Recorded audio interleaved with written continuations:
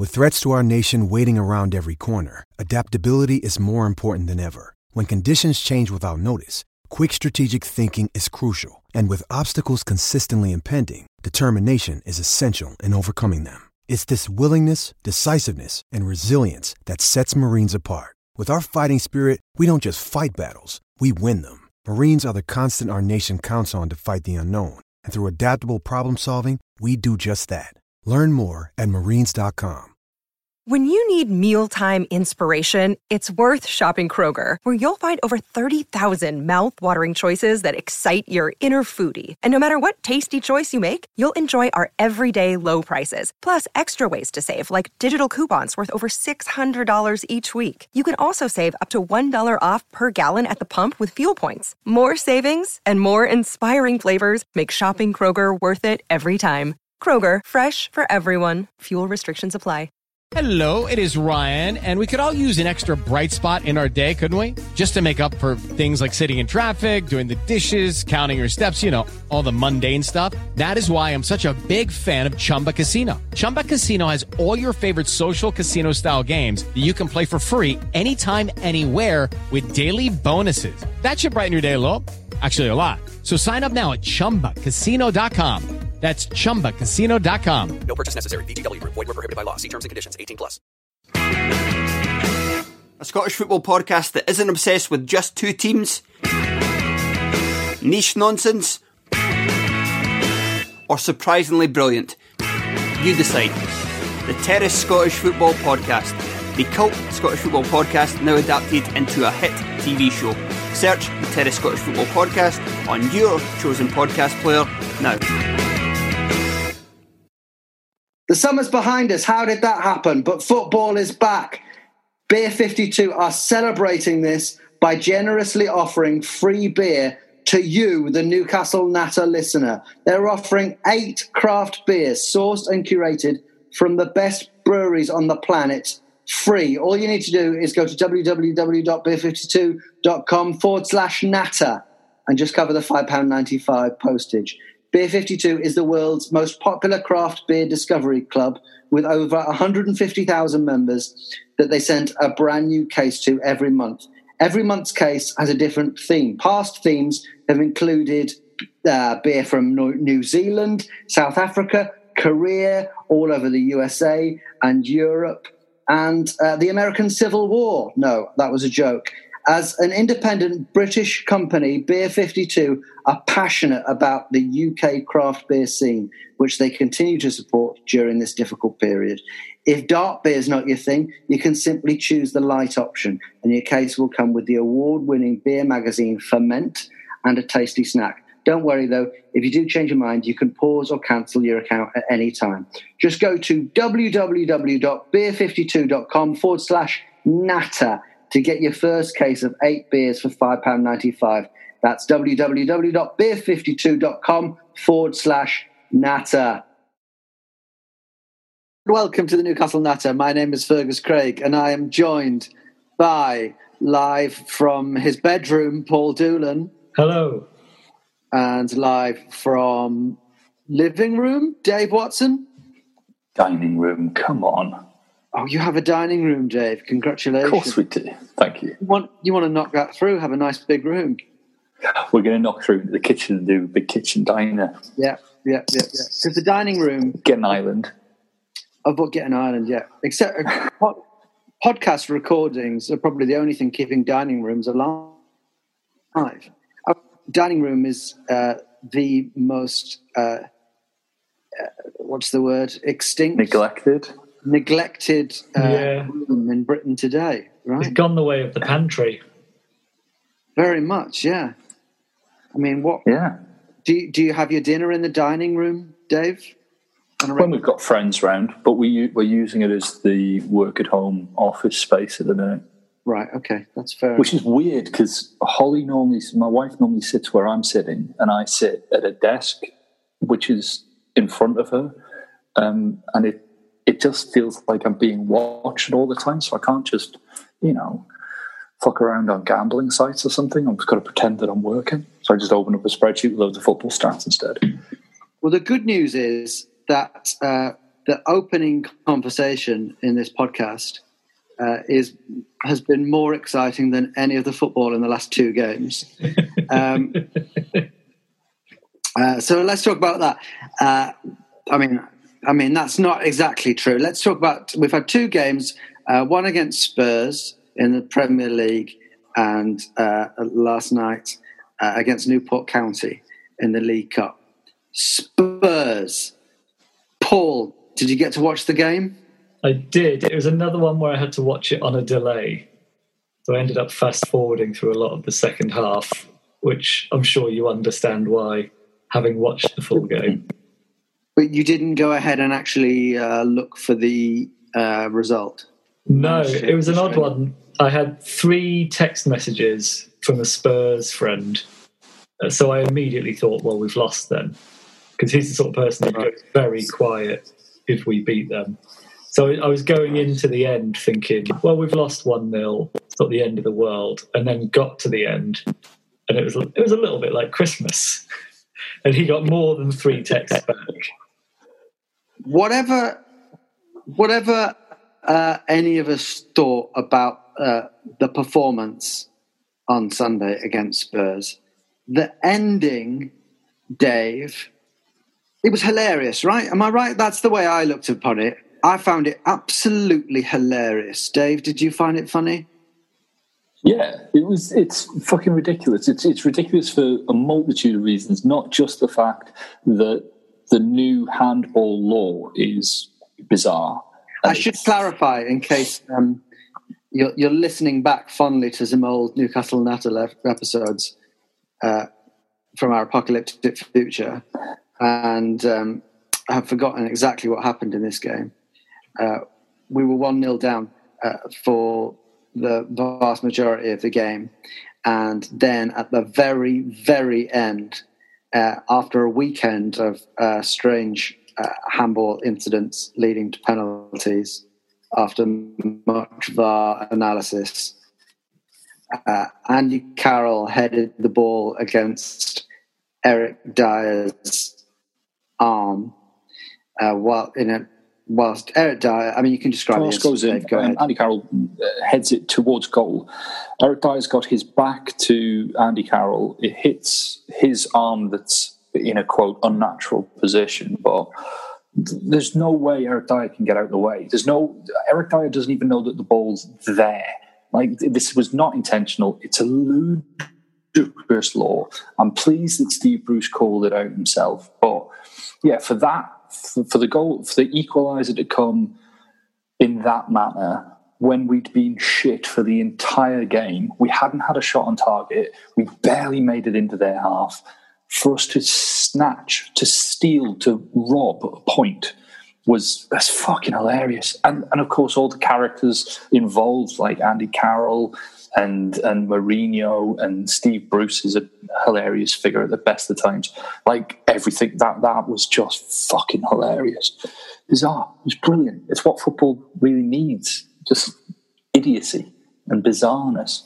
Well, this is the thing. I mean, I should probably preview the fact that at some point in today's show, I am going to go into a very long moral rant, which not a single person in the whole world of football will agree with. So I'm looking forward to that. But yes, in the moment, it was hilarious. There is a lot of po-faced sort of, the game's gone and this ruins the game of football. And maybe it does. And it doesn't seem a sustainable set of circumstances. And if I was watching it, certainly as a Spurs fan, and almost certainly as a neutral, I would say, well, that is just wrong. And I mean, it was wrong. But as a Newcastle fan, it was just quite funny to see. I feel like we've done that quite often, cheated a result at Spurs away. I was at one where I was in the Spurs end, and I can't remember whether it was another late equaliser or it was a winning goal. I think it was, where Perez got one at the very end undeservedly. I feel like we've done it. Well, there was the stat that left out for me was Carl Darlow made 12 saves and he was only 2 shy of the Premier League record for the number of saves in a game, and that record was set by Tim Krul at Spurs in 2013. So it could have been that game you were talking about, but yeah, it's just they battered us. Looking for the positive, it was the greatest indicator of what kind of a game it was that Carl Darlow was by a million miles our player of the match, probably the player of the match, right, Paul? Did you enjoy Carl Darlow? I was quite reassuring. It's the best game Carl Darlow's had for us by a country mile. I think we came into this season thinking we're not sure about him, we're going to miss Dubravka, and that doesn't seem to be the case at all. I don't think it was as one-sided as the Tim Krul game. It was incredibly one-sided still, but it was just funny. But it's enjoyable at the end in the way that probably Terry Waite's hostage release was enjoyable. There was a lot to drudge through before you get to the enjoyable bit. And it's hard to forget. I think it's one of those results that you'll enjoy more with time, the further you are away from the 93 minutes that went before the penalty. I felt like it was a lot like, and this is maybe watching Newcastle at the moment in general, it reminded me a lot of watching England, in that when we do have the ball, we don't keep possession a lot. I just happen, how you just end up singling out a player personally, and maybe the stats don't bear it out. But I just kept on noticing Almiron give away the ball in situations where the pass was quite easy. He just gave away the ball really badly after letting me down, having demanded him getting a starting play. It seemed like there were a lot of instances where, when we had the ball in midfield, where there was an obvious pass on, an opportunity to pass it forward, not a difficult pass. And instead of just making that pass, we took that extra couple of seconds to think about it and ended up passing it backwards or just giving it away. Yeah. I mean, to back up your thing about Almiron, he was one of the most guilty for giving away possession. And like you say, anecdotally, it was in places where he was giving away possession where there was an easier pass on. Shelvey was another one that was guilty of giving the ball away quite a lot, but then most of his stray passes were higher risk. There was, he wasn't looking for a short pass, but I think that comes down to something that I've talked about a lot, and I just think it's bad coaching. The setup isn't there, and I think that's why so many passes were going astray and we weren't making the right decisions. I think both of those things are problems we've had for the last probably at least 4 seasons, though, if not longer. We seem unable to play any kind of short passing game. Shelvey, especially at the minute, is doing that thing that he's done every season, probably less so last year, of coming so deep that he's behind our defenders. And it's giving him a 70-yard pass that he has to play every time. The reason his passes are so high risk is because he's always putting himself as far away as he can from any forward players. It just feels like we should be set up to counter-attack. But as soon as we get the ball, anytime it goes to our midfield, Spurs were just pressing them. And then when it goes to our wing-backs, like Matt Ritchie and Javier Manquillo, every time they got the ball, would look to go forward, not have a pass on, not have the ability to beat a man, so just pass it back to a centre-back, and then we'd hoof it up. That seems to be what we've done for the last 2 games for 90 minutes. Well, the thing that you mentioned about putting teams under pressure, if you're setting up as a counter-attack side, one of the things that you have to do is put the opposition under pressure when they get to a certain point. And we're not doing that. We're not chasing them down cleverly. You've got players who are putting in the effort, but it's like headless chickens. They're all over the place. I'd say with the exception of Isaac Hayden. Yeah, he's the only one who knows his position and his role. He does that. But then I wrote it down. It's like we allowed 36 passes, like Spurs to have 36 passes per defensive action that we took. So like a tackle, a foul, any kind of pressure. 36 passes we allowed them to have before we put them per pressure that we put them under. Whereas they as the home side, they were only letting us have 10. So that's indicative of a side that's passive, that's just letting the other team play their way as much as they like, and maybe hoping for a chance to appear out of nowhere, or for one of our better players to spark it. Which I think that's my big issue. I think that is a system we have played before, albeit with worse players. Under Rafa, he quite often said the game plan against the bigger teams was hope to be in with a chance in the last 10 minutes, and that's what we were, and it led to a point. But even then, under Benitez, and I don't want to get into the Benitez versus Bruce argument, I wanted to make a criticism purely about Bruce's side. Under Benitez, even though we were set up to defend and try and, snatch a point, or maybe just keep the score down when we went to Man City or Spurs, we pressured them. As soon as they got into our half, they were under pressure. We kept forcing the opposition player with the ball into areas where they could do least damage. And I remember the game against Man City, we spent the entire game forcing those their wide players to stay wide rather than cutting inside.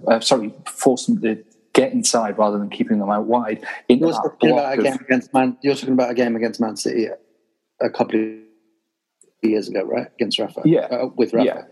Under Benitez, yeah, that's what we were trying to do, is to put them under loads of pressure, to force them into the congested area so we can defend easier. Whereas under Bruce, we're not putting the pressure on.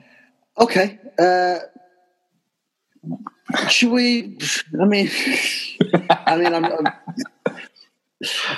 would say, as I don't quite agree with that. I'd say they're almost identical performances. I think under Rafa, we weren't doing any closing down until they were in our box. We were basically forming a bank of 9 players and saying pass through that. But I think the one thing we had in those performances that we didn't is 2 central midfielders who could do the running and the tackling and could cope with being overrun. I think the problem with Shelvey is he's not that type of player, which makes it a bit trickier. So that's just, I know you disagree, and it's your right to disagree, but I've looked at the stats, and defensive, like the passes per defensive action under Benitez was far less than they are under Bruce. We did apply pressure, and you were saying that, it's only when they got into our box, and it's nitpicking, but it's essentially when they got about 30, 35 yards away from our goal, that's when we applied the pressure, because that's when it became a dangerous area. Under Bruce, there is no pressure until, there's just no fucking pressure. Okay. I'm really holding back on my rant right now, but I'll preview that for after the break, I guess. I know the listeners should be able to see your face right now, because it's just like steam coming out your ears and you're going beetroot. It's beautiful. Once the rant starts, it's all over. Do you know what I mean? You might as well all just go to bed and I'll just go off. So keep listening for that. I don't know. I don't know where it is. Basically, I'm not going to start the rant now, but I'm going to explain it a little bit. We had a WhatsApp conversation during the Newport County game last night, and I found myself like, Dave and Paul weren't aware of it. I found myself like really, really wound up. And I've been thinking about it for like 24 hours or something. I think it's just like, this is where I broke in like lockdown and just the coronavirus. That conversation about the Newport County game broke me. It's nothing to do with football, but I was just, no, you're all wrong about like the whole rest of the world of football. But before we get into it, that is how discourse on everything works at the minute. If something's not your opinion, it's wrong. And we're all entrenched in different positions thinking the others are wrong. No, we're not, Paul. No, we're not. Why would you say that? Well, yeah. Shall we talk about the Newport game then? And then we can and that'll lead us straight into it. And then we'll have a break. We'll have an ad break. Give Fergus time to get his gloves on. Yeah. So, the Newport County game. Go on, you two talk about it for a little bit, and then I'll just start. I missed the beginning, so I came into it with us 1-0 down against League Two Newport County, thinking, here we go again. Yes, Dave, we went 1-0 down. Mark Gillespie error, correct? Yeah, I mean there were a few errors in the build-up, but yeah, it comes down to Mark Gillespie let one in, and it's one of those things. It's a cup game. Shit can happen. It's a shame because he was the shining light of the Blackburn performance. I think we were pretty impressed with him there, and everyone was feeling very positive about him. As is the way with football. People have good games and bad games, and he had that one error after a nice shot which hit the bar. There was a rebound, and he just looked like he did sort of, I don't know, it was an odd dive. It looked like someone sort of diving for the first time. I think it's what I would have done if I'd been put in goal. Exactly. It felt like that. Like, I guess I better dive. And Kraft didn't do very well to... He's not centre-back, though, is he? I think our centre-back experiment continues. Yeah, I'm not sure why. It's like whatever they're doing with vaccines, where you have to completely test it before you can release it on the market. It feels like we're doing that with Kraft at centre-back. You have to rigorously test it to be certain that it doesn't work. Sure. I thought apart from the results, but Kraft and Gillespie were the only sort of weaker parts of the selection. It was not far off a first team. Yeah. The Premier League 11, I would say. Sure, although a month or two ago you wouldn't have said that you wouldn't have necessarily put Jacob Murphy in that category. No, but he's played his way into that category in his start of the season. Yeah. I think the positives to take is definitely Murphy. I thought Murphy had a good game. He was one of the few players I thought who took responsibility and was looking for the ball and then looking to do something with it beyond just lumping it forward to Andy Carroll. Because Andy Carroll up against two lower league centre halves, he's going to have a hard game because he's not as mobile as he once was. He's not as physical, and they're used to physical centre forwards. So he did manage to take out two of their players at the same time at one stage. Well, he's still a wrecking ball, but he's just... I just wanted to say, Murphy, I thought Murphy did really well, and I thought that when Joe Linton came on for the final half hour, I thought he and Wilson... their introduction just moved everybody forward.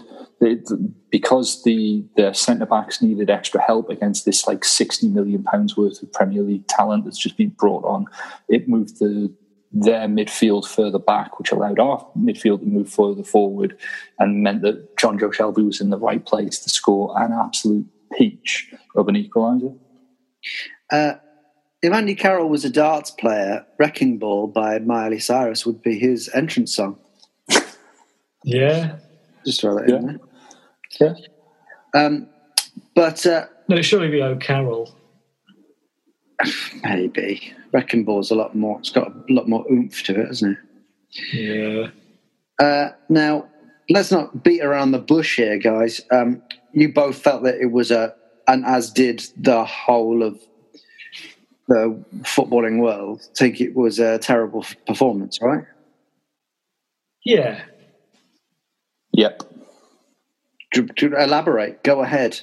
I've got nothing to tear you apart here, by the way. I'm acting like I'm about to pull this thing out. Aha! And I can prove that I do feel like you're on the witness stand here. Yeah. No, it was fucking terrible. I'll do it. I'll put my hand in the lion's mouth. Because this was a League Two side who came up against what we've just said. It was basically a Premier League 11. We had sufficient experience on the side in Carroll, Shelby, Fernandez, Manquillo, etc., etc. We had plenty of experience there. They should have been able to grab that game by the scruff of the neck. Not concede fucking early with a simple goal. And even if they had conceded early after a mistake, an error by the keeper, they should have then very quickly known how to put the opposition under sufficient pressure to equalise and then take the lead. We shouldn't have had to wait until the 87th fucking minute for John Joe Shelby to pull a worldie out his arse to get us an equaliser to take us to fucking penalties. It was a terrible performance. And it was... The players deserve a lot of criticism because some of them didn't look like they gave a shit. But the manager has to take the lion's share of the blame, because not only did he not set them up well in the first place to get to identify weaknesses in the opposition, he didn't make any changes until like the 60th minute, and the changes that he did make were essentially, I'll throw on the strikers. There wasn't guile, there wasn't class. There was just he's a fucking terrible manager, and we will suffer for it, and we are suffering for it. It was shit. Paul, I don't quite agree with that. I don't think it's all on Bruce. No. I didn't say it was all on Bruce. I said the players deserve some criticism because some of them went hiding. Jacob Murphy was one of the few to responsibility, but a lot of the blame has to be on Bruce. Well, I don't know. We're very inconsistent at the moment. I think if the blame is on Bruce for this, then all the credit for the 7-0 has to go to Bruce, and all the credit for the West Ham game has to go on Bruce. But I don't think it's all about him. I think a lot of players, the way we set up wasn't great. Shelby again kept coming far too deep, and we seem to just wait for them to come onto us. We seem to have 11 players who don't know what to do on the front foot. I don't think that can all be on Steve Bruce, because that's happened under the last 2 managers at least. It seems to be a problem with our club. We're not able to dominate games all that often. And as good as Jacob Murphy was, he reminded me a lot of sort of Gouffran and Obertan, which like getting into great positions and then pinging it in any direction, hoping this for the best. It reminds me of England so much, because it feels like it's gone on for years, and under different managers and with different players, you end up watching similar performances where our players seem ponderous and we seem sort of addicted to. We just seem to end like there were those years under Rafa and Pryor where we kept on hitting long balls to Perez. And it does feel to me like under a lot of our games you could play that brass band at England games, and it would feel exactly the same. It's so Englandy for me. But I think why this game annoyed me more than a lot of the cup games where we've lost to lower league opposition, because we were finally treating the cups with respect and selecting a strong first 11. Before, that's never been the problem before. So I'll tell you right. I'll tell you where I split from you, Dave, in the WhatsApp group, where it all started tumbling down for me, and then I started just looking at the whole thing irrationally and getting quite emotional. Paul, you joined the game about half an hour into it and asked how we'd been doing, what was going on. And we were 1-0 down, and I felt like I was watching a not very good performance, an underwhelming performance against League 2 opposition. You'd expect it to do better. I did feel like for the whole game, I felt like we're probably going to win this. I honestly felt right until the end. I felt like we were going to get that goal. I felt like it was going to happen. I felt like no one else thinks this, but I felt like it looked like it was coming the whole time. But you said, I didn't get that at all. No, I know. No, that's why. That's why I'm seeing a different game to everyone else, right? But like Dave, you said it right. Paul, you asked how it was going, and Dave, you said that that we were getting outplayed by a League 2 side.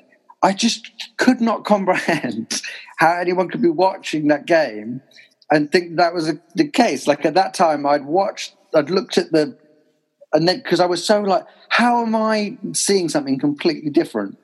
And then I looked at the stats, and it was like we were dominating in possession at that point.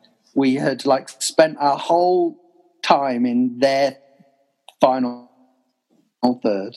We had had 4 shots on target. All they had was that one incident where they'd hit the bar with a shot from outside the area, a really nice shot. And then from a rebound, our keeper made an error. From then on, we were pretty underwhelming. But it's that thing. This is where I'm. Well, should we have a break and then I'll just get really emotional? Yeah, let's do that. We'll have a break, then you have a breakdown. Yeah, and then I'll have a breakdown. Yeah, let's have a break because I'm just going to go on and on and on and on and on.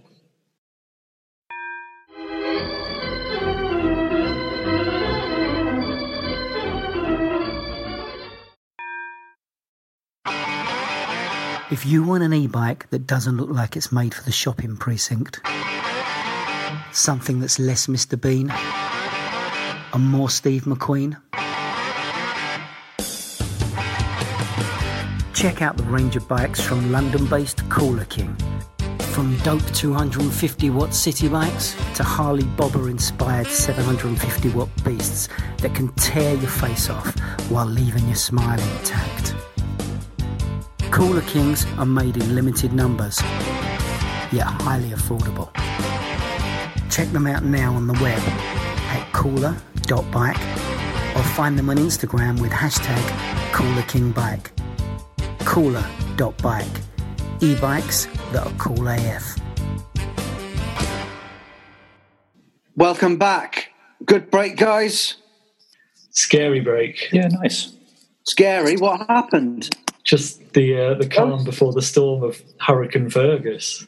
Calm before the storm. Well, listen, I know I didn't know how to put it into words to express myself. So I've written a song, and I want you guys to hear it.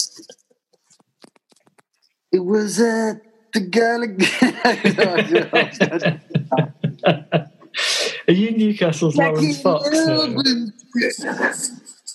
Kick the ball away, the lads. He's good. Where did we finish before the break? I was basically analysing.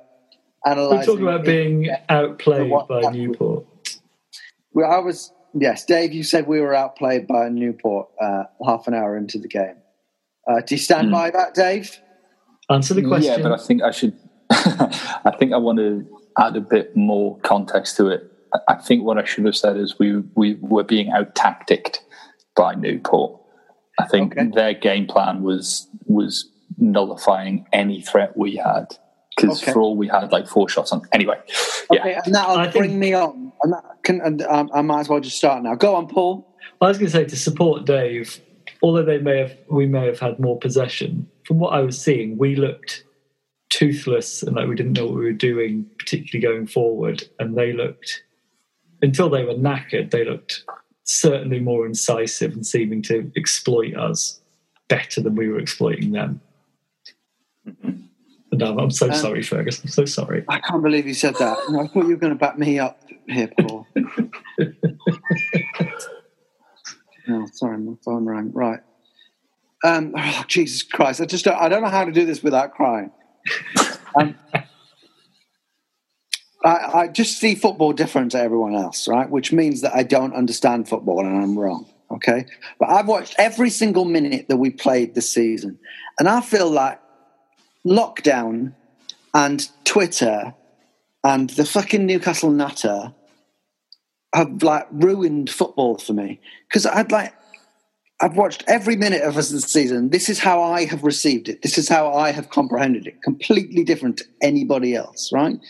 The West Ham game, I watched that in the pub with my friend Paul. Hi. I think most of us agree that it was a good performance. I walked away from that game very happy. 2 goals from 2 brand new signings that I was excited about. And then I was excited about the season. Then I watched us against Blackburn Rovers. It was an underwhelming performance, but I didn't care because it was the League Cup.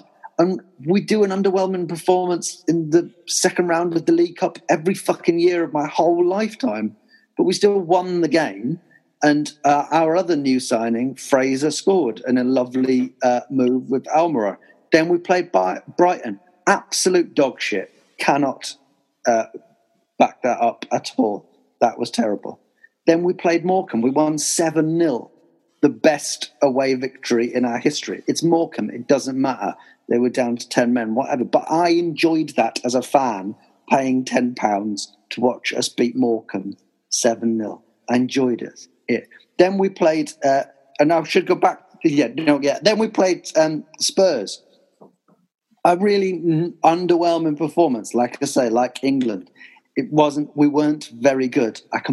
You can give me 100 reasons why we were out-tacticked and how their players are better than ours and how if we had a different manager, things could be so much better and blah, blah, blah, blah, blah.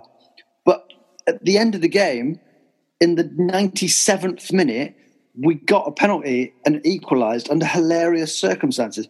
To me, as a fan watching football, I find that really entertaining, and that is why I watch football, for the enjoyment of watching sport. I enjoy that. And then against Newport County, I perceived that game different to everyone else. Obviously, you would hope as a Premier League side against a League Two side that we would not be 1-0 down until the 85th minute. Obviously, you would hope that we would have been able to take the game by the scruff of the neck and we would have done a lot better. And yes, I completely concur that we were out-tacticked, whatever. But then we got a lovely goal near the end, and then we had a penalty shootout, and we won a penalty shootout. That is entertaining. That is an enjoyable thing to watch Newcastle win a penalty shootout. But in the moment when the penalty shootout was happening, we were having an argument on WhatsApp about the game. But I felt like as a football fan, just enjoying sport, I feel like I really want to go to a game again, and at least you get it punctuated by away from all this analysis and you get the moment of the release of seeing a goal and cheering it and having that shared moment. And it's I feel now it's even when we win the game, I feel like the whole world is sort of telling me that wasn't good. And it's I don't know. I feel like I come at sport and football to enjoy it. And the first time I ever went to a game was Everton away in 99, 2000. And it was Bobby Robson was managing us. I think it was 99, 2000. And we won 2-0 away at Everton. Kieran Dyer and Didier Domi scored. Do you remember him? But I remember at half time, I nearly said the interval there, which shows you that at my core, I'm not a football man. Always theatre. Yeah. At half time, I was having the time of my life. It was my first proper Newcastle game, first team. I was getting to actually go to the game. I was so excited. And at half time, I heard a regular match goer on the phone to his wife going on about, we need to go back to the 50s because it's fucking shit. It's all this. It's that, just on and on and on about how shit we were. It was that was us in one of the peaks, one of the rare periods in our whole history as a football club where we were a top four side. And I just feel fundamentally what we are as a club is an average top division side. That is what we are and what we will always be. And we might have odd little spikes in our history when we get a season where we finish fifth under Pardew, or we have amazing couple of years under Keegan or whatever. But to carry on supporting Newcastle, it's gonna be like this, for years and years and years. It has been like this for years and years and years.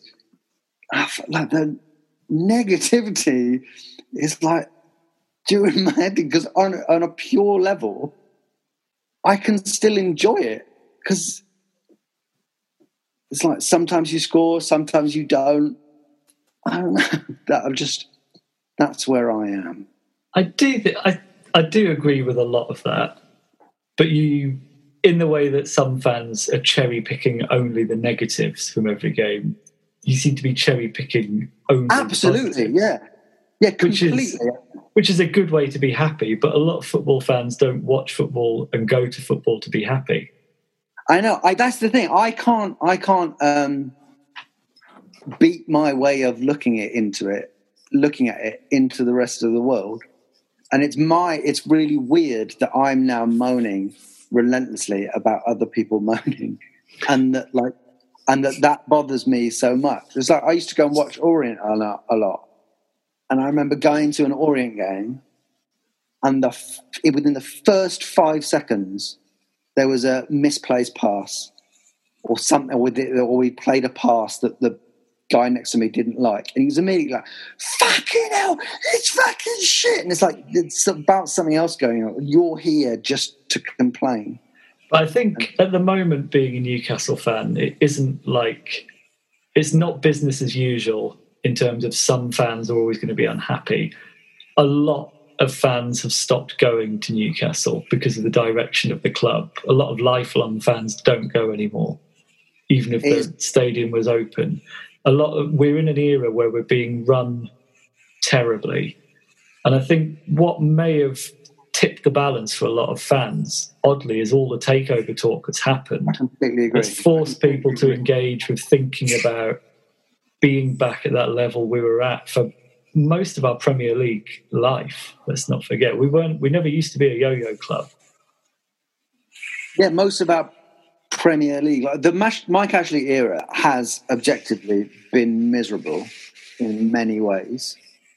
Most of us, all of us, came to football right in the early 90s, so we were lucky enough to experience decade of Newcastle being an exciting team that competed near the top.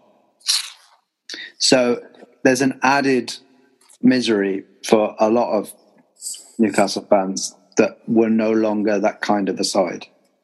And I get it that Mike Ashley, I've whinged about Mike Ashley a lot. It's been miserable. But now I want to keep supporting Newcastle and enjoying it just as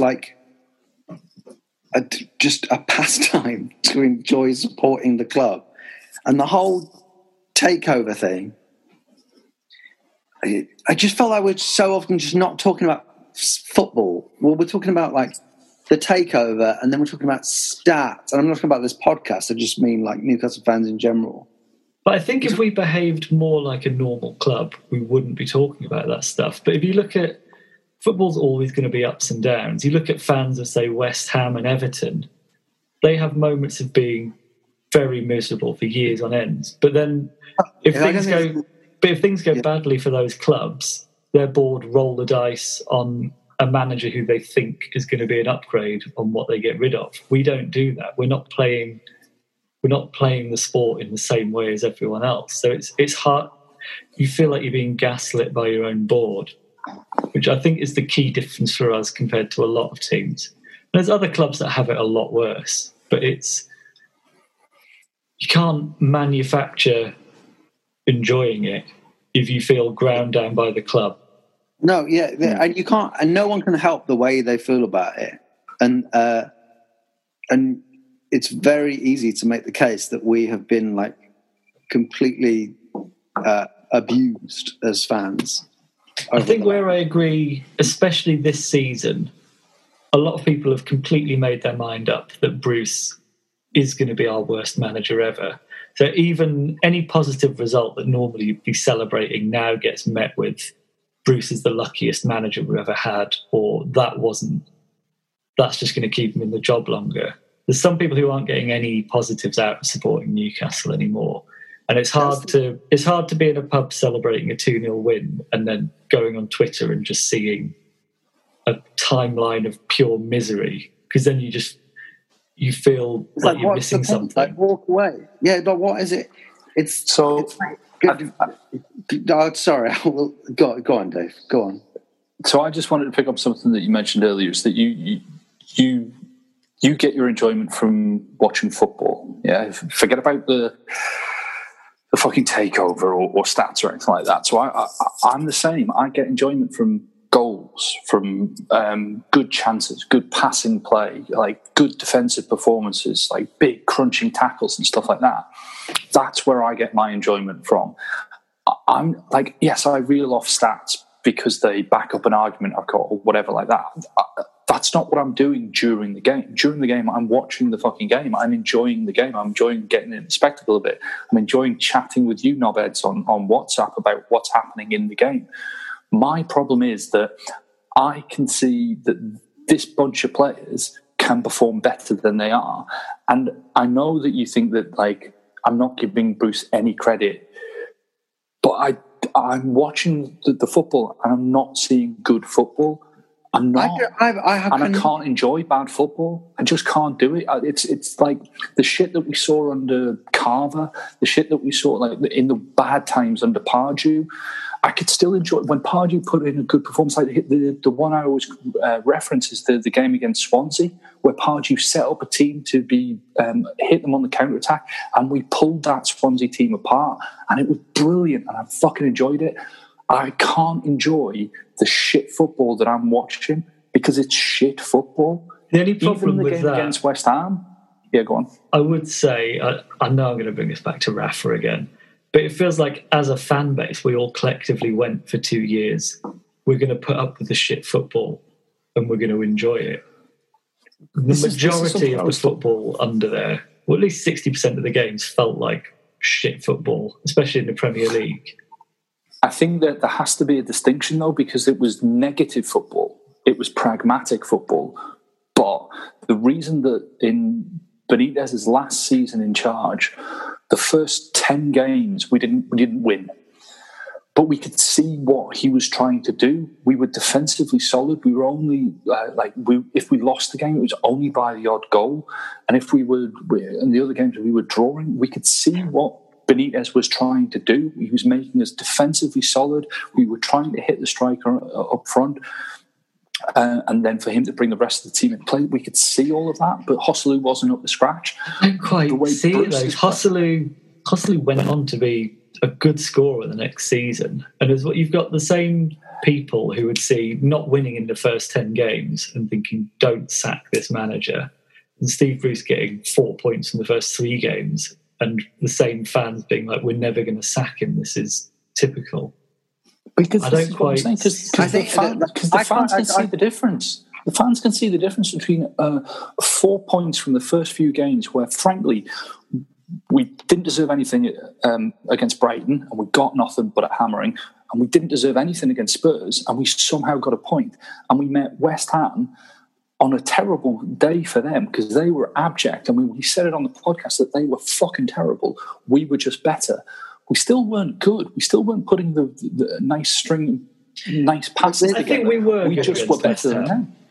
I don't think that this side under Bruce will beat a Premier League side unless they're having a bad day. But this is the thing. We don't know yet. We're writing off this squad of players under Bruce, and he's never had his first 11 fit to even try. I think it's unfair to completely write them off because of what we think about Bruce. The same way it's sort of counterintuitive to think we're going to be amazing under Rafa because of his record. Again, but going back to my completely unique and really cool way of looking at football. So carry on the funds. Yeah. You say it's shit football. I'm not making an argument that it isn't shit football. I'm perfectly happy to accept that it's shit football. And I'm also perfectly happy to accept that other people find that football difficult to enjoy. I personally, I would much rather we were a Guardiola-style team. I would much rather we were like we were under Keegan or Bobby Robson or whatever. But I'm still able to enjoy us getting a point or 3 points or scoring a goal. And I feel like what's happened is, and we can have the whole Rafa versus Bruce thing as it will always happen. But I feel like what's happened is accumulatively over years and years of Ashley, we've had lots of things to be miserable about, lots of bad decisions by the club, lots of underwhelming managers, a couple of relegations. Then we had, and we can argue about it, but then we had a manager who was loved by the fans for whatever reason, playing what I happen to think was incredibly similar football, but fine. And we had a manager that was loved by the fans, and then he went. And then we had a manager who is, one, objectively not a top echelon manager, and there's nothing to... He has no stats to back him up on that. Yeah, I don't think any of the current Premier League teams would have hired Steve Bruce, which I think is something definitely has to be borne in mind. Yeah, I completely concede that. Two, a fat, ugly man who seems like he's from another era and is like very unfashionable. I honestly think that comes into it. There's no glamorous excitement about Steve Bruce. He is a joke. It doesn't brand Steve Bruce does not like yell, "We're moving forward as a football club."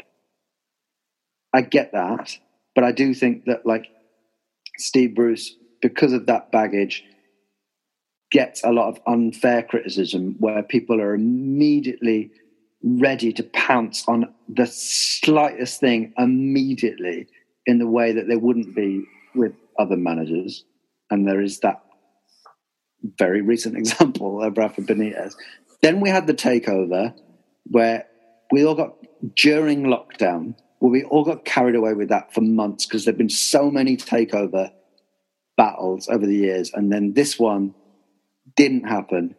And then the season starts and it feels like as a fan base, we're sort of chomping at the bit to be like, it's shit. And it's like, it's not good. I completely concede that. It's not good. But I just want to enjoy it as sport. I think that the big thing that you mentioned just there was that you can enjoy things in isolation. The equaliser against Spurs, you can go, we got a point there and that was fucking hilarious, the way that we got that point. And you can ignore the other 95 minutes. Absolutely. You can like forget about it. I can't do that. And I think I'm not alone in that because I'm the one who's alone. I completely admit it. I'm fighting against the tide here. I'm the anomaly here. But I wanted to make it clear. This isn't me saying, I wish we still had Rafa Benitez. It's not about that. My criticism, and I've been trying very, very hard to make it a criticism of Steve Bruce, not in comparison to Benitez. It's just about the way he plays. I can't enjoy this football in its entirety because it's just bad football, and it's going to, if nothing changes, it's going to eventually lead to another relegation, or it's going to lead to embarrassments at much better clubs than ours, and I don't want that. And he's not going anywhere unless we look like we're getting relegated or are relegated. And that kills me because it's like, I'm not asking for an elite manager. There are plenty of coaches out there who play much better football than Steve Bruce, who are available to us, amenable to joining us, affordable for us. Like we could have got Potter and he's playing good football. Hassan Hootel, we could have got him. Could have got loads of coaches out there, and we've gone for a fucking dinosaur who plays dinosaur football where he basically throws 11 men onto the pitch and G's them up a bit. That's it. He's not a good coach and I can't enjoy his football. I think that is very harsh on Steve Bruce. I think that's writing off all of last season where we comfortably stayed up and then dropped off as soon as we were safe. And but it wasn't comfortable, mate. We were safe with plenty of games to spare. because of the results because of the points that we had on the board, not because the football was any good, not because we deserved to be where we ended up. That's like, okay, but that's so weird. And I imagine most Newcastle fans would agree with you, but that's so weird. It's like, yeah, but we only were comfortably safe because of the points on the board, which have nothing to, as if that has nothing to do with. It's the same metrics that last season showed Man City should have won the league by about 18 points. They didn't, because that's not how it works. No, because football isn't fair. It isn't played on a spreadsheet, and I totally understand that.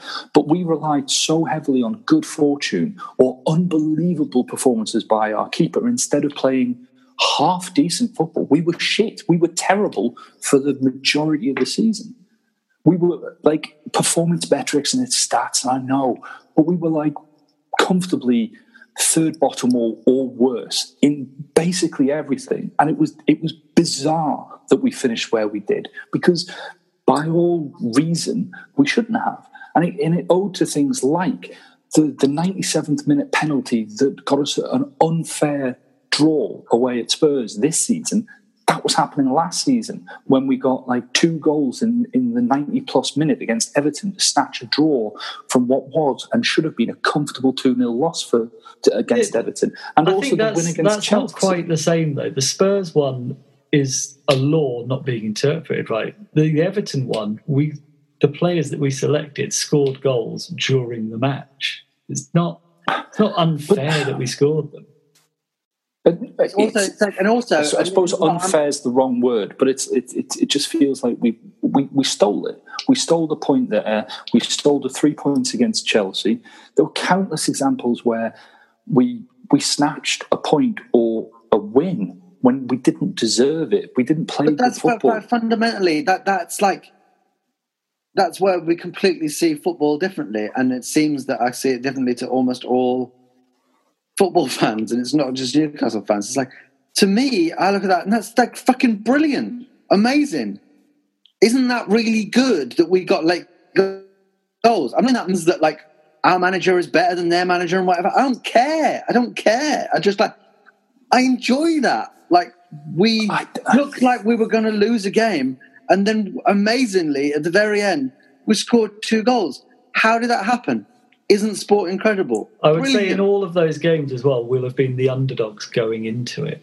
So it's not like we're being steamrolled by teams. I mean, we've been outplayed more than we should have by certain teams when you look at the 2-11s, but almost every game we play in the Premier League, most of our players wouldn't get into the opposition's first 11. Well, I have to say that, like, we've got players in our 11 that would get into other teams in the Premier League, and we have consistently finished like between 10th and 14th, which makes us a mid-table side. And I'm happy, fine, we're a mid-table side, I'm okay with that. But then you look at the football played by other mid-table sides, and it's markedly better than ours. It's only really Burnley who play a less attractive style of football than ourselves. And even theirs, you'd say, well, it might not be attractive, but there's a game plan. With Newcastle under Bruce, there's no fucking game plan. I can't. There's nothing there for me to go, well, at least we've got that. At least we can do this well. I can almost every like direct footballing point I can concede, right? It doesn't look like we have a great game plan. I think there are managers out there who could set us up in a different way. I mean, you look at Brighton now, and there's obviously something going on at Brighton that's quite exciting, I think. Like, not just their performance against us. They seem to have a game plan as a football club and on a not massive budget. They're doing something, right? So great. Good for them. But I don't know. It's just the negativity. I'm just talking about negativity and football in general, because I think most fans of most football clubs do this, right?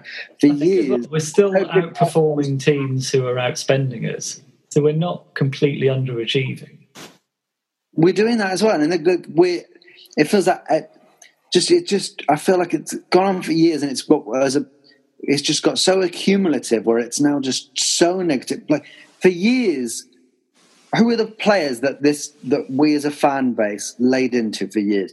We laid into Sissoko. We hated Sissoko. Sissoko was awful. Sissoko was a joke. And then Sissoko goes to Spurs and becomes one of their better players and gets to a Champions League final. Perez was, and I know we were always quite nice about Perez on this podcast. I think we defended him quite a lot. But as a fan base, Perez was a target. We were always after Perez. Now Perez is in a side that could well end up, I think, challenging for the Premier League, possibly. They're certainly going to be up there in the top 4, Leicester. But we're just so eager to be, and every single season we start with like, well, we're going down. We're going down. It's obvious. There's no way we're staying up. We're going down. We're going down. I don't think we'll go down. I think it's no fucking way. Anyway. I think most of those seasons, though, the bookies have had us close to going down as well at the start. Sure, okay, yeah, fair enough. And even if we do go down, we go down, and then we have a great season in the Championship, and it's fucking fun. I understand where you're coming from on that side, but again, if we go down this time, there's no guarantee that we're going to bounce straight back up. There's not a guarantee, but that's sport. I don't know. And it's diminishing returns. I know this sounds weird to most people. So what I wanted to say about it, one of the things is like scapegoats that you mentioned there, like Sissoko, Perez, and we've had it for years. I mean, I remember every football club has them. Not Newcastle fans. Everyone does. Everybody's got them. I think what the Newcastle fans now, they hold. They're having a go at Joe Linton because of his massive price tag and also that he doesn't seem to be putting in a shift. I completely lay into Joe Linton all the time, right? So I'm guilty as, of this as well. What I found is that when the team was playing well under Houghton, for example, there wasn't that search for a scapegoat because all of the players were working together and it was like, we were the underdog in most games that we played, but we were playing to a plan, and the plan was obvious to everybody, and the players were grafting. And it's that banner again. We're not expecting to beat Man City. We're not expecting to win every game. We're just expecting a club that tries, right? And I still think that's true. I think that just now, under Bruce, under Ashley, they might be... I don't doubt they're working hard on the pitch, but it's just scatterbrain. It's all over the shop. So they look like they haven't got a fucking clue.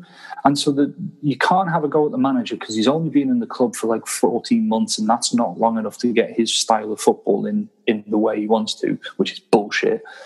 So they're having a go at the players. They're pulling out... Like, I've seen stuff on Twitter saying that Wilson's not good enough. Wilson... you can find any opinion on Twitter. So I just think like what I take from this, Ferguson, correct me if I'm wrong, is that you can sit through a terrible 95 minutes of football, and if Newcastle United somehow nick a point at the end of it, you kind of like go, well, that 95 minutes of shit was worth it for that 1 point. Is that right? Yeah, in a way. I mean, I'm not saying that, like, I can enjoy a football game under Bruce or whatever, in the circumstances that we are as a football club now, equally to a football game that I enjoyed in, like, 1995 or whatever, when we had amazing players and put in these amazing performances, or even in that one season under Pardew, when we finished 5th. Amazing. You get these times as a football club where it's going really well, but we're not a club that's always going to be up there challenging. And I guess I completely concede that is not what football Newcastle fans are asking for. I know that I guess what happened is I accepted this a year or two ago that it is miserable under Ashley, and we do have no ambition as a football club. This is true. And we are not there's no progression, there's no game plan to finish to get to Europe or whatever. As a football club, our only goal is to survive. And I guess I've managed to put that to one side and then still enjoy the sport. Do you know what I mean? Still enjoy watching Newcastle, and sometimes we win, sometimes we lose. We're in the quarterfinals of the League Cup. oh, we nearly went out to a League Two side. Oh, well, here we are. Who knows? Next time, we might be the ones who put in a surprising performance against a big side.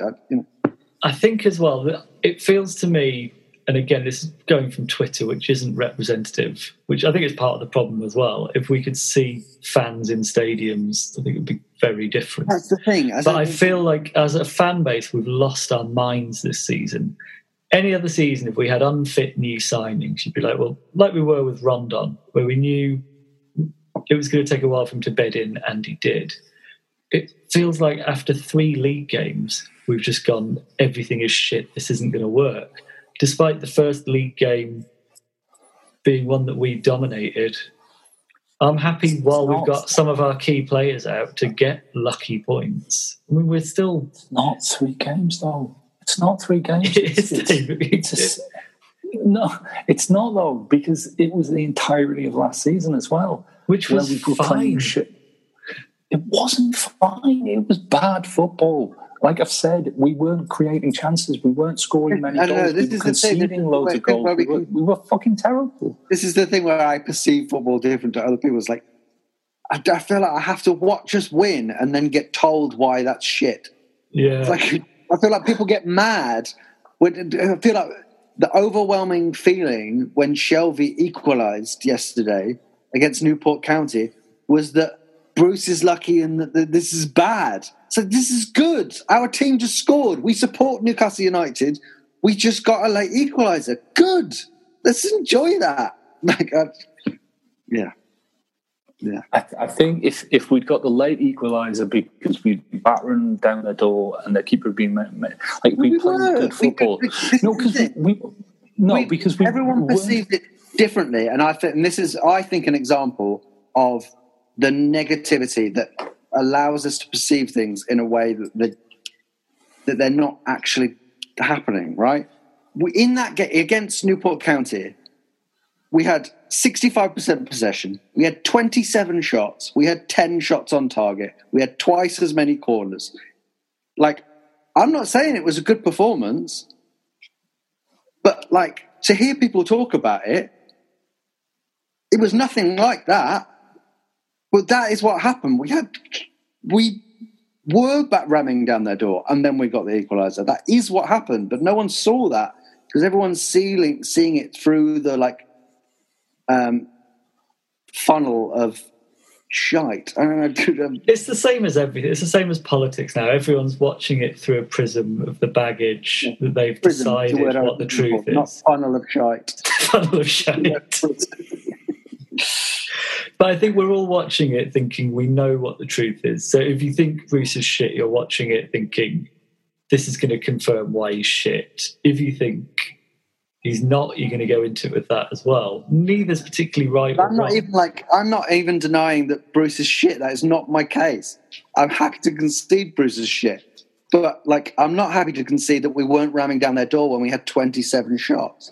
Anyway, should we? We're about to run out of Zoom meeting time. So let's have another 40 minutes of rant in a minute. Okay, I think we're coming towards the end of this debate because, I want to end this, friends, guys. But Dave, do you have any final things that you want to say? I don't want to leave anything unsaid. So my reaction to that is, look, mate, if you can watch Spurs game and your overriding reaction after that is a feeling of positivity because we've snatched a point, all fucking power to you. That's grand. For me, and I think for the more reasonable people on Twitter who have been criticising Bruce and the football under Bruce, the issue is that it's unsustainable, and that's a concern to me. And I can't watch that final 30 seconds of joy and not then be reminded of the 97 minutes of shit that preceded it. That's where I'm at currently, and I think the negativity surrounding the fan base is not just about the lack of a takeover. It's not just about the total lack of ambition by Ashley. It's not just about not signing the players that we maybe could have been signing. It's the football shit. If the football was good, everything else goes away. Everything else is forgotten, but the football's shit. And that's why I think the majority of the reasonable negative fans on Twitter are reasonably negative. Okay. I concede that the football is not good, and there's a strong case to be made that the football is not shit. The football is shit. I just inhale football I really long to and hold on to inhaling football in a way that seems to be quite uncommon at the moment, which is, Yeah. I think if we'd been in the away end for the Spurs game and it was a sellout crowd, it would have been one of the best games we've been to.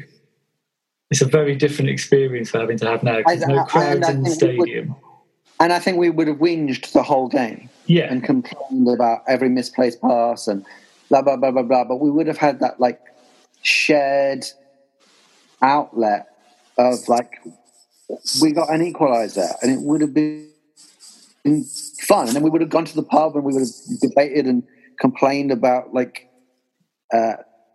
how bad we are at the moment or whatever. But fundamentally, we still would have got the joy out of it. And yeah. I think as well, the football's not been great, but the football's been very good in 2 games. We've had a record away win. We're in the quarterfinal of a cup, and we're doing okay for points in the league. It could be a lot worse. We've played better and got less points before. We've played a lot worse and got less points before. But if Bruce is lucky, then I don't mind having a lucky manager if it means points. The football's not been good enough yet, but it's such a small sample of league games. We don't know how good Brighton are going to be for the rest of the season, so we don't know how much of an anomaly that was. Likewise, West Ham.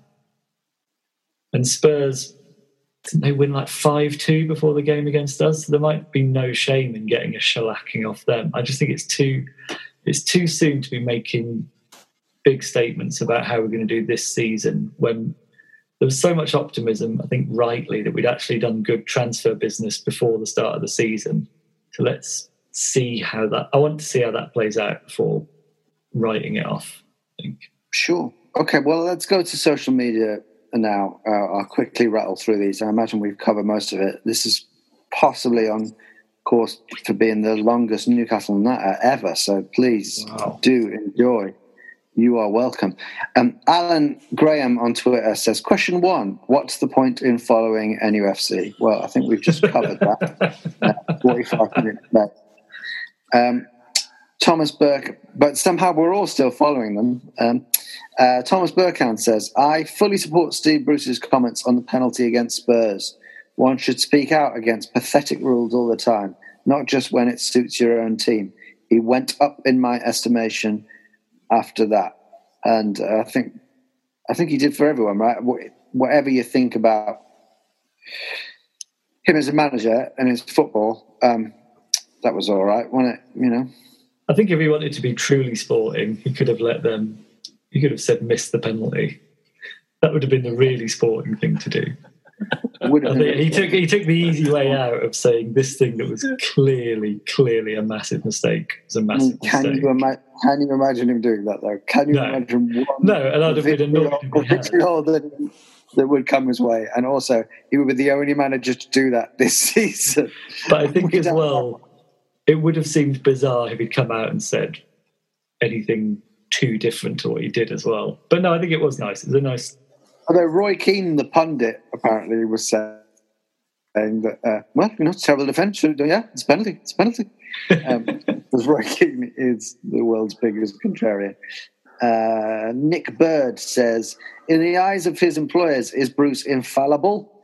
Is it the case that so long as we're not near relegation, there is no chance of Bruce coming under scrutiny?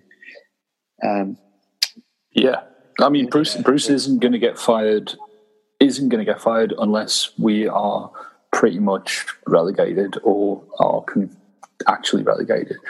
Like if we'd gone out against Blackburn and had lost all three games, but we end up 17th, Bruce would still be in the first. It would still be the manager.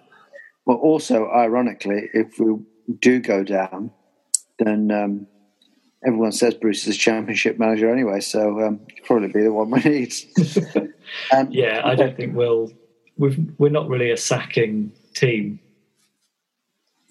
It's true, actually, isn't it? We're not really. Not really since Allardyce.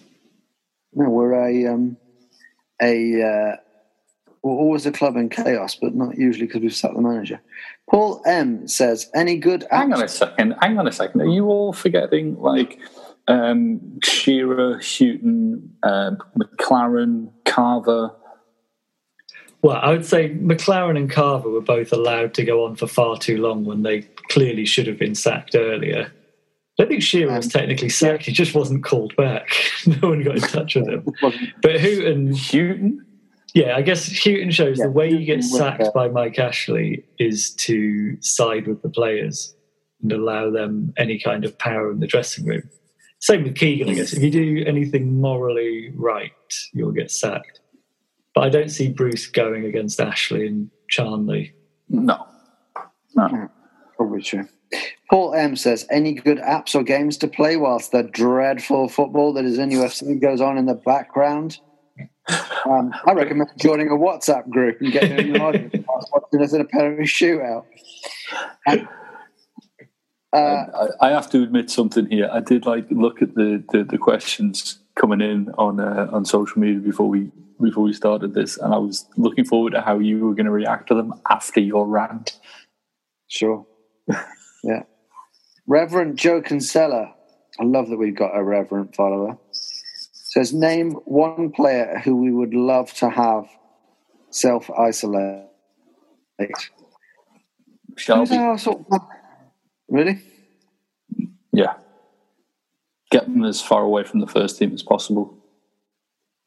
Well, after scoring a screamer and saving us in the last game? Yeah. Okay. I think he makes us a worse football side. I'm inclined to agree as well. I think we did it before with him where it's just everyone looks bereft of ideas because the plan seems to be get it to John Joe and let him produce some magic. I would say Shelby or Carroll because they both have a really detrimental effect on how we play, on the style we adopt.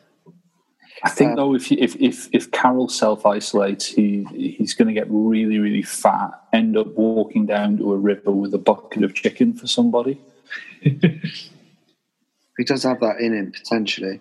I will concede that with Carroll, it does feel like having him in the squad is leading us to play a style of football aimed at 2010 Andy Carroll. Yeah. We're not really a team of very good crossers either. I think that was noticeable in the Newport game. So many terrible crosses coming in. And even if they reach Andy Carroll, it's like 50p head. They just bounce off in any direction. So it encourages to play to what looks like should be our strengths on paper, but is probably our weakest area. Sure. Although I feel like for years we've been playing long balls. Yeah. And it's not happily playing them finally to someone who's over 5'9". But you would expect Carroll to sort of pick up where Rondon left off if he's fully fit, and it's not really looked anywhere near. Sure. Okay. Well, I guess consensus is Carroll then, or Shelby. And I can see what you're saying on Shelby.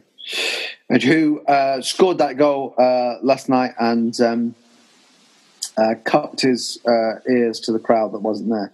Apparently that was aimed at the media. I'm told. He's one of them, isn't he? He's just always fucking moaning. I mean, did you see the quote that he put out? He said that a couple of years ago we would have been told to lump it into the box, but the gaffer wants us to play a bit. He's talking out of shit. Like we play long balls all the fucking time. Like Steve Bruce hasn't got us playing it on the deck. He's got us lumping it in the box, especially like you say with Carroll on the pitch. I wouldn't say he's got shelving. Sure. Okay. We are playing a lot of long balls. It's not really on. It's not on the deck, but we are doing what I would say is like the only style of football that Steve Bruce probably grew up with. Is there is quite a lot of getting it out wide. Get it out wide and then get it in to the box. But last season, it's a sophisticated style of football, but it's not just long ball. You know? I much preferred last season, which was equally as basic a plan, but it was get it to St. Maximin and then let him run at everyone. That was entertaining to watch.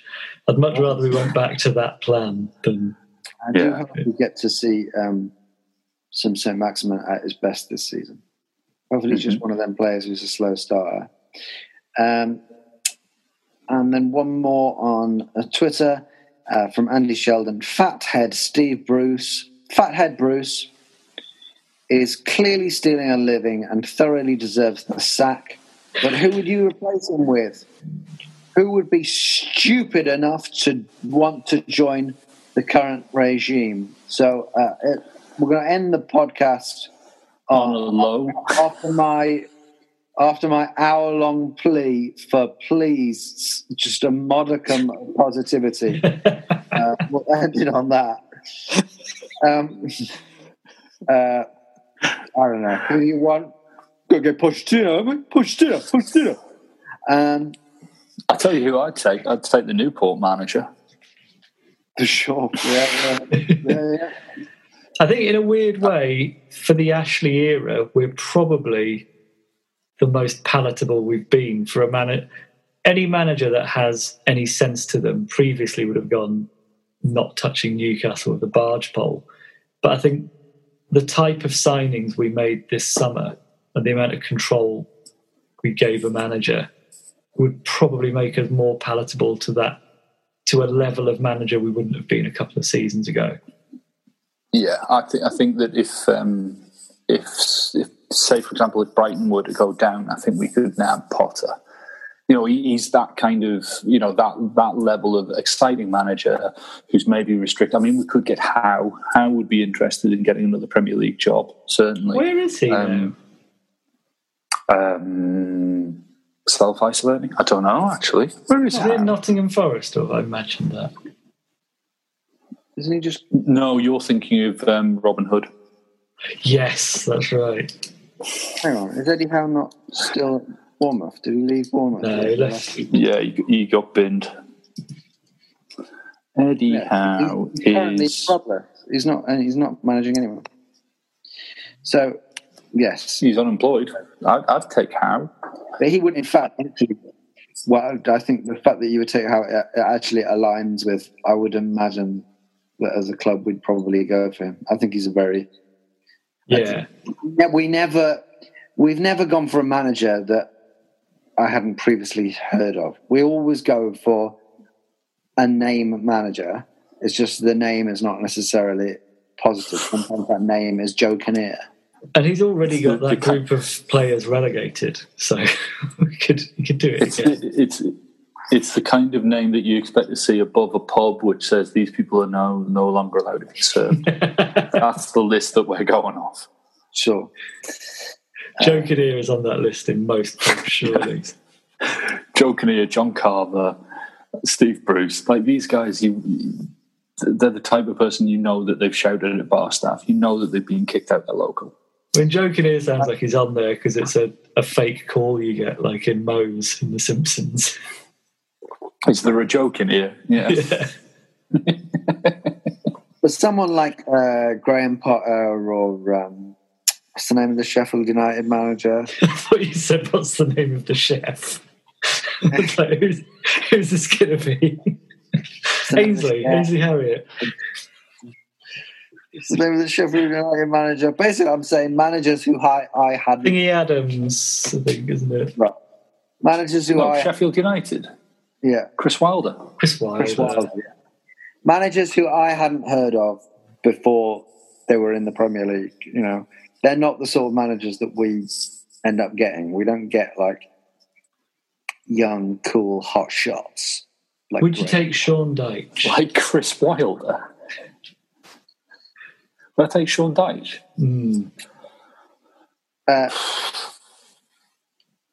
I would take Sean Dyche, but surely Sean Dyche is Steve Bruce again. Yeah, no, he's unhappy at Burnley. Except he I would concede that he seems to have created more well-drilled teams, but it's not going to be attractive football. Not attractive, but effective. Sure, which if you look at the points table for the last year, is what Steve Bruce does. No, it's unsustainable. Well, he sustained it for a while, hasn't he, Dave? Well, this brings us neatly on to Saturday night. It's going to be the battle. Bruce versus Dyche. Is there ever a game that deserved less to be played on a Saturday night? The glitz and glamour. What are you going to wear for it? Bruce versus Dyche. Wow, it's Blur versus Oasis.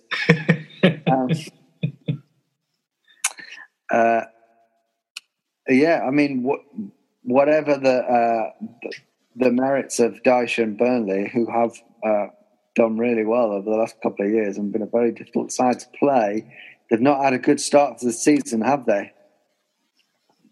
No points at all. But then they've only played twice, so I don't know. They're not, and they've had a tricky start. You know, Southampton and Man City. Oh no, sorry, it was. Hang on a second, who have they fucking played? I have looked at this. I would say they seem off the pitch to be in turmoil Leicester for the first time in a long time. Like I think Dyche named quite a few kids on the bench the other week, quite pointedly, and really is desperate for more signings. I think they might go down this season because I don't think they've got the depth of squad that's going to be needed for such a congested season. Yes, they've lost to in the Premier League. They've lost to Southampton 1-0 at home, and they lost 4-2 away to Leicester City. And the atmosphere is not great there, and you'd have to have them down as, I would say, bigger favourites to go down than us. I would say Burnley, Sheffield United, and Fulham are in the bottom three. That could be the bottom three at the end of the season. Yeah, I think West Brom might do. I think it'll be Fulham, West Brom, and another from about 3 or 4, including ourselves, Palace, Burnley maybe. But Aston Villa. Against Burnley this time round, I reckon it'll be a draw. I reckon that they'll score and we'll equalise. Oh, by the way, do you see Aston Villa got Ross Barkley on loan? Good signing for them. It's a good signing. I was thinking that would have been quite good for us. They got 6 points in 2 games, haven't they? Villa, they're looking. I feel like if we were going to have if we were ever going to start playing 4-2-3-1, which I guess we did last night against Newport, we were going to start doing that. We seem to be lacking a number 10, and I think we're more lacking a number 8. Like we need 2 central midfielders who are Premier League quality, and I don't think Shelby is anymore. I think if you sort that out, then you've got Almiron, Fraser, and St Maximin. Barkley could have also equally stood in for Shelby. Yeah, definitely. That is one we've missed out on because that. But you'd think as well at some point one of the Longstaffs has to start getting picked more in that Shelby role alongside Hayden. We've seen with Sean Longstaff and Isaac Hayden, if they're both in form, and that's a big if with Sean Longstaff over the last season. But they dominated Man City not too long ago. Not knocking on the door though, is he? And I don't think he was bad against Newport. Well, he was as bad as everyone else at Newport, really, but he's more disciplined than Shelby. But the fact that, and we can debate whether this is right or wrong, but the fact that Shelby got that late goal was probably kept him in the start. Actually, that's the problem for me. Is like that he'll be picked because of that rather than what the team needs. Just like there are certain games where playing St. Maximum probably wasn't the best idea, but we played him anyway because he was our best chance of an individual scoring a goal rather than a team effort. So, yeah, Shelby will go straight back into the side against Burnley, where realistically you need physicality and effort, and you don't get that from Shelby. He's aggressive, but it's mindless aggression. He's already got 2 bookings in the league. He's only played 3 games. Okay, well, this pod, mainly thanks to me, is now reaching what I would describe as the length of quite a long film. What are your predictions for the Burnley result? Dave? Fergus Craig, favourite, 1-1. 1-1. Paul? I'm going to go 1-0 to us. Okay. I'm going to go 2-1. 2-1 to Newcastle, and everyone's still miserable. But yeah, I reckon 2-1. Why not? And well, that's been an interesting Newcastle, and that a little bit different to normal. We sort of with Lance Boyle. With Lance Boyle, maybe not entirely, but I apologise. I don't know. I just had a lot to get off my chest, guys, and I appreciate you being there for it. So once again, thank you very much, Paul Doolan. Thank you. Thank you, Dave Watson. Thanks, Fergus. And thank you to you, the Newcastle Natter listener. Goodbye. Bye. Wasn't that a great podcast? Now, if you've got 90 seconds spare in your day, come and listen to ours. It's called What Has He Said Now? And is available wherever you got this podcast. You're going to lose a number of people to the flu. Sports Social Podcast Network. Hello, it is Ryan, and I was on a flight the other day playing one of my favorite social spin slot games on ChumbaCasino.com. I looked over at the person sitting next to me, and you know what they were doing? They were also playing Chumba Casino. Coincidence? I think not. Everybody's loving having fun with it. Chumba Casino is home to hundreds of casino-style games that you can play for free anytime, anywhere, even at 30,000 feet. So sign up now at ChumbaCasino.com to claim your free welcome bonus. That's ChumbaCasino.com and live the Chumba life. No purchase necessary. VGW. Void where prohibited by law. See terms and conditions. 18+.